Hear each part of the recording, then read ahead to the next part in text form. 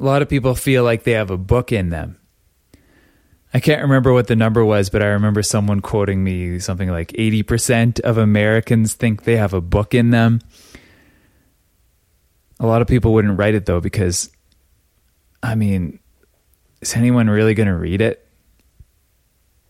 I was listening to a radio show the other day, a podcast, This American Life, and they were talking about this book by Richard Brautigan that featured this library.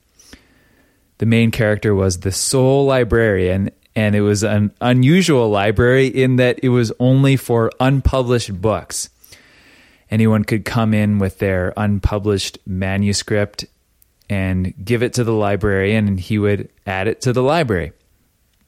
No one ever came in to read at this library, but the books were there in a public place, and so these writers had their work out in the wild. So here's a question.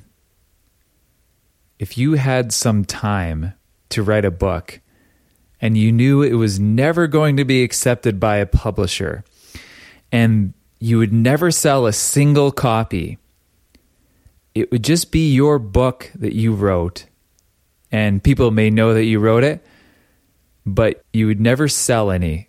And one copy would go to this library to sit on the shelf and be in the wild, and perhaps strangers will come across it. What would you write? What kind of weird book would you write?